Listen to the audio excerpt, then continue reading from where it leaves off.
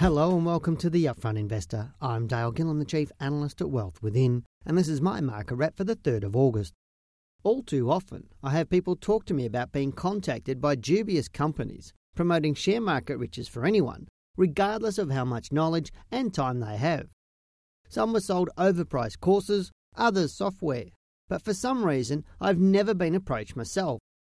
That all changed recently when I received an unsolicited email from a company saying that I had requested information from them. The email had a Hotmail address, a mobile phone number, and came from a business address that I found out was an apartment in Queensland.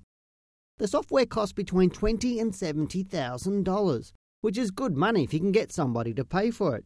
And sadly, they do. Here's the sting. On investigation, I found the underlying software you can actually get for free.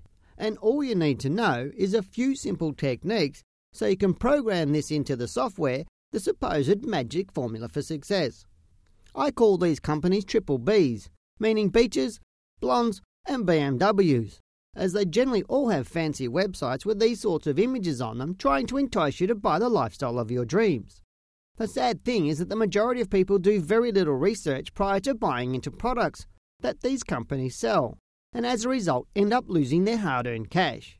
I've actually written about the company on my blog, complete with my research, so as to show you what to look out for if you get approached. So what's my advice? Always visit ASIC's Money Smart website to find out how to avoid being scammed, and lastly, if it sounds too good to be true, then it usually is. So what do we expect in the market? Well, this week the Australian market has finally moved up nicely to trade in the direction we've been anticipating it would take. Now, the All Ordinaries Index has broken through my first target level of 4,300 points and looks set to continue the rise to my target of between 4,400 and 4,500 points. However, the only thing that is concerning me of late is lower trading volumes, which have been evident across the market both last week and this week.